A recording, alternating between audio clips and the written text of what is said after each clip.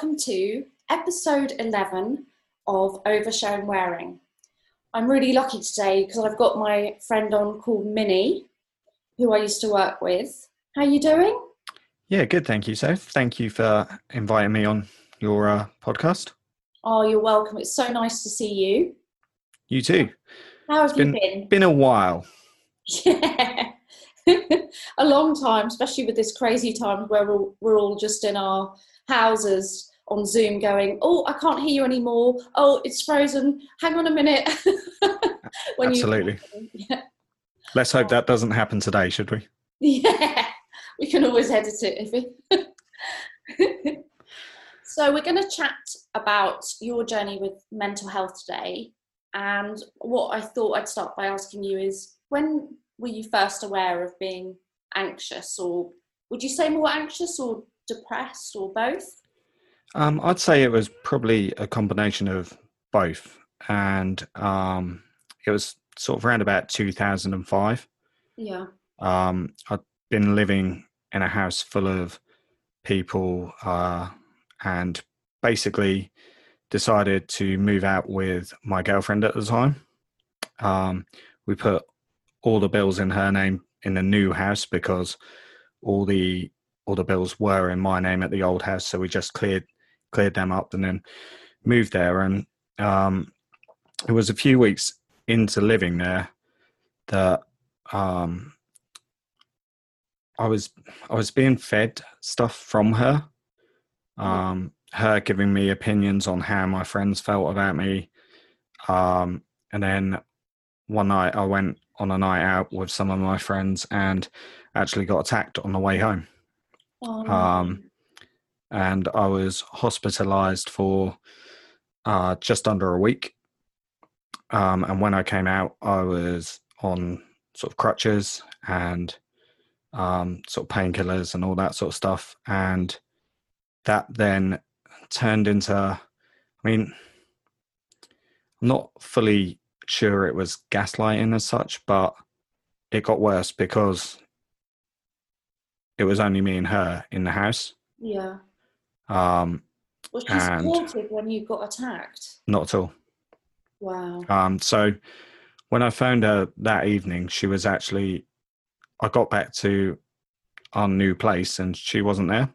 And I called her and said, like, I'd been attacked. And yeah, she wasn't there, which was odd because she hadn't said she was going out or anything like that. Yeah. And yeah, she wasn't supportive at all.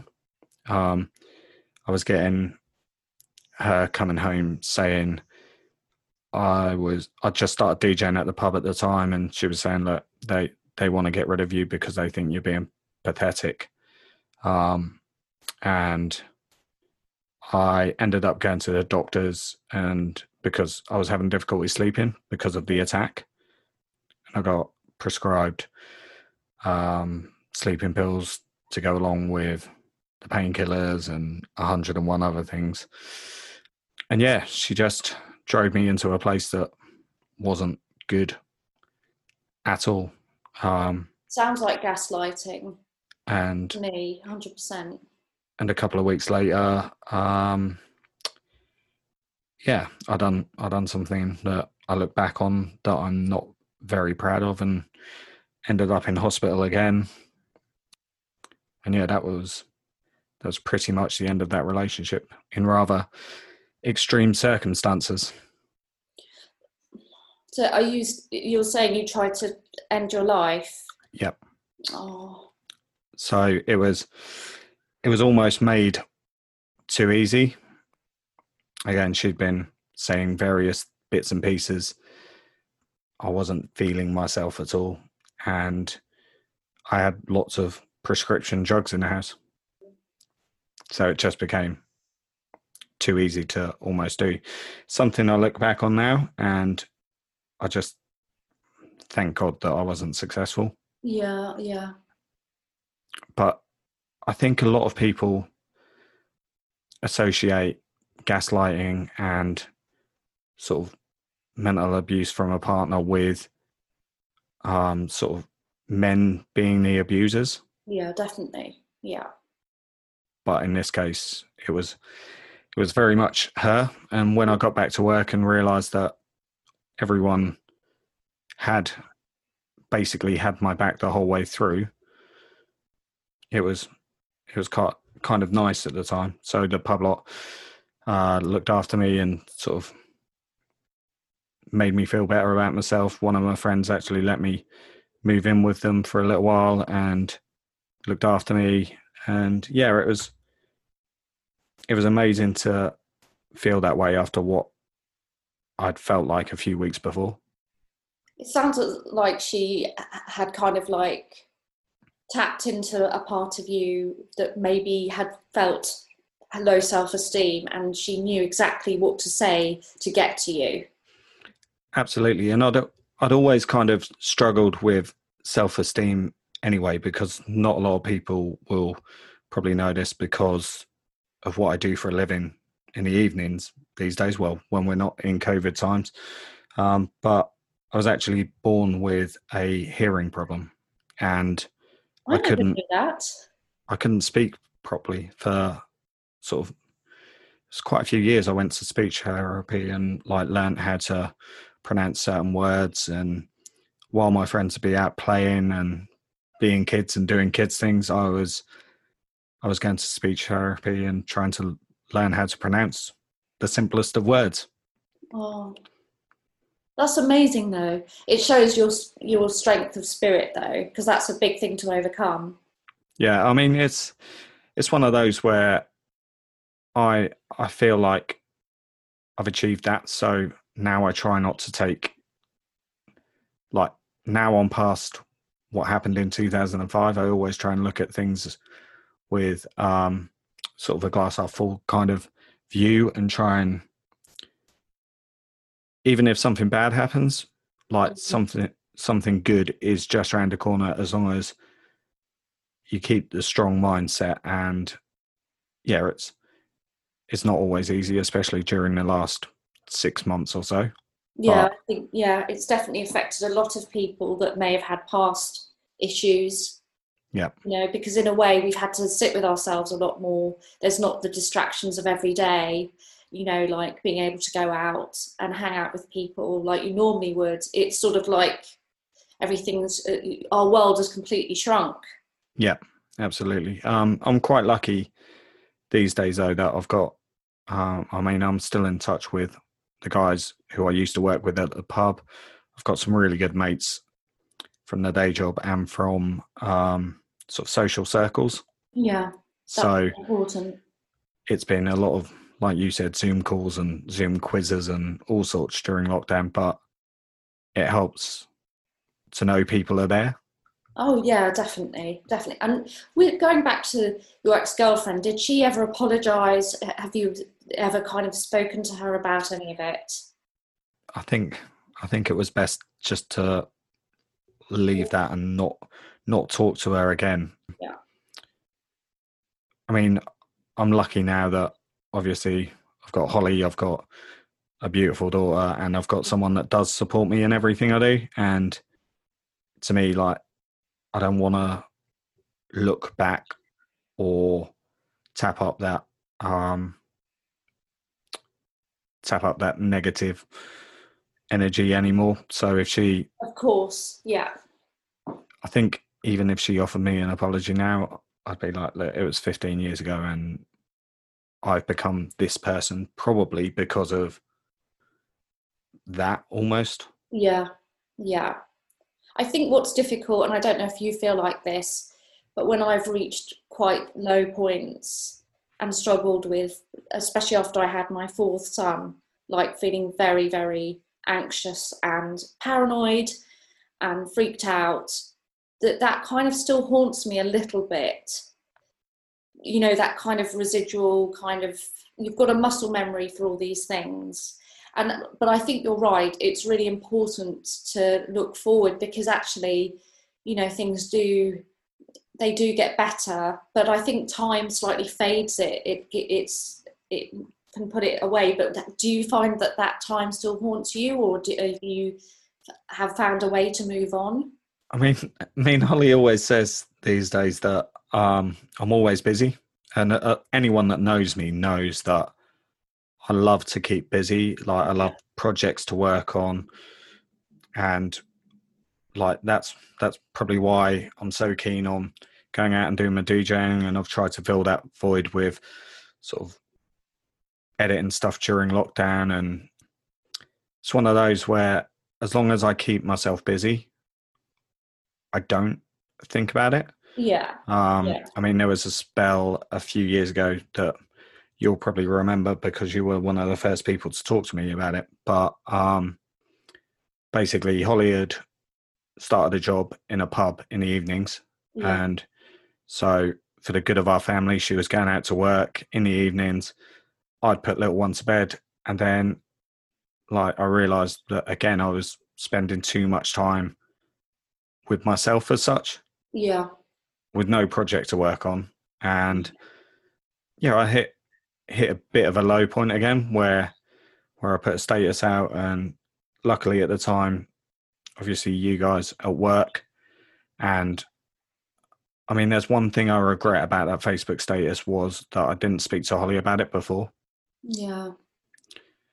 She didn't know how I was feeling, and I regret that because it wasn't her, it wasn't Chloe, it wasn't anything to do with anything in particular. I just spent too much time in my own head with nothing to do. Yeah. Well, it was a And bit of a cry for help, wasn't it? And actually, yeah, it's much less better to do that than to go back to a dark time where you want to be seen to be fine and you're not. absolutely. I mean, like I said, my only regret is that I wish I'd have cried for help to Holly first, or Yeah. done it more privately, because I think it almost felt like Holly was part of the problem to her, but she Yeah. wasn't at all. Yeah. She was in the end part of the solution to it. And yeah, it was a tough time, but I had a lot of people around me at the time to help me get through it. It was interesting because when you were talking, you said that you keep busy to fill a void. You use the word void.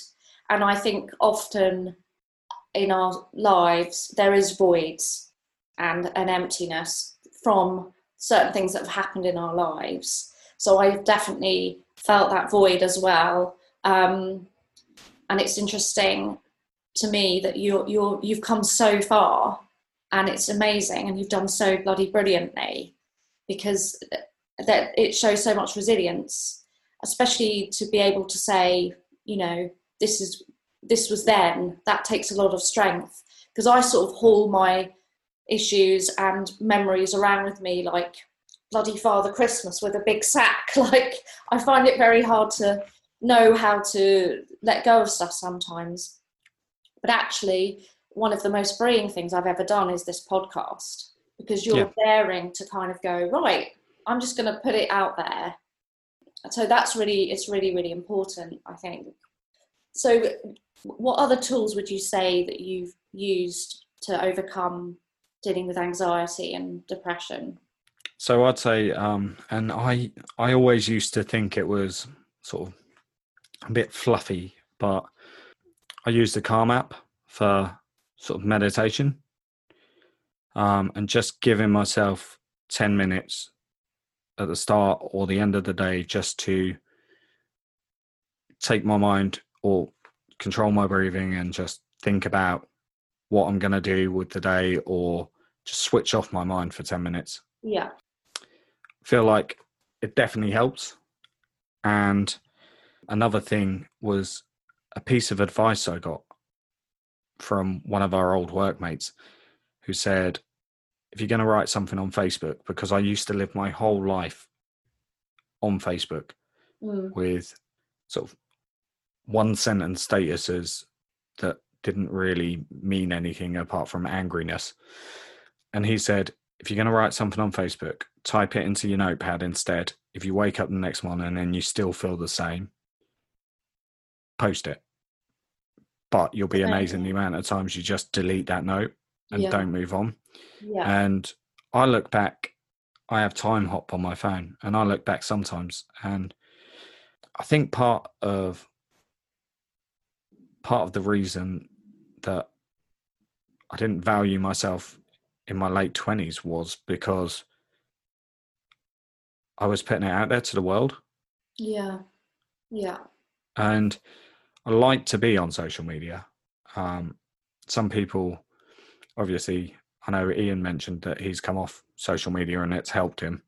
Yeah. I quite like being on social media because for all the bad it does, there is a sense of community Oh, to, definitely. to a Yeah. certain extent, as long as it's the same as friends in real life. If you've got the right people surrounding you, it's fine. Yeah. If you've got negative people around you, it's likely to have a negative impact on you.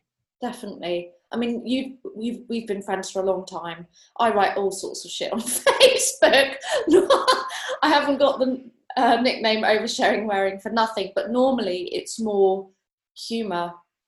But that's what I mean. Yours is funny stuff, and genuinely, I read some of your posts and I laugh, and like mine was complete opposite. Like I was being angry about something that I should go and approach the person about, not air it on Facebook. Yeah, it's a funny platform though, and I do get it. And do you know what? I thank God that I didn't have it growing up, because I Yeah, would have written all sorts of shit, and it would have yeah, been pretty bad. I mean, even now, my children don't really go on it. They're not interested in it. It's probably more for older people now, I'd say, really. But yeah, I think that you've hit on something there, and I think that community and friendships, like Ian, who I've spoken to in another episode, he talks a lot about friendships. And I think that's really important for men and obviously women. But I think that you need that connection and time just to kind of hang out and chill out. yeah. And I mean that's part of the reason Match of the Dads came about.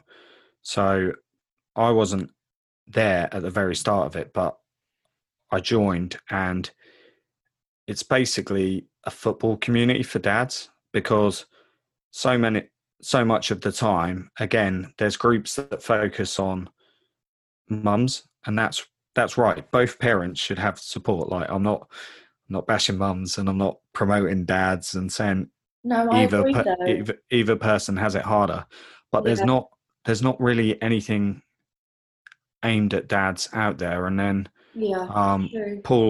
Paul and the team set up Match of the Dads, but it's an incredible project, and it creates that, like we were talking about before, community. And Yeah, I've made friends there who will probably now be lifelong friends. yeah, And because they're dads as well, some of my other friends who aren't dads, I can ping these guys a message and be like, "Oh, little one's done this today, frustrating," that sort of thing. And they understand because they're dads, and probably sort of 9 out of 10 of them have probably had exactly the same situation as with their kids. yeah. And especially your daughter's only 5, so she's still at that age where they need a lot of attention.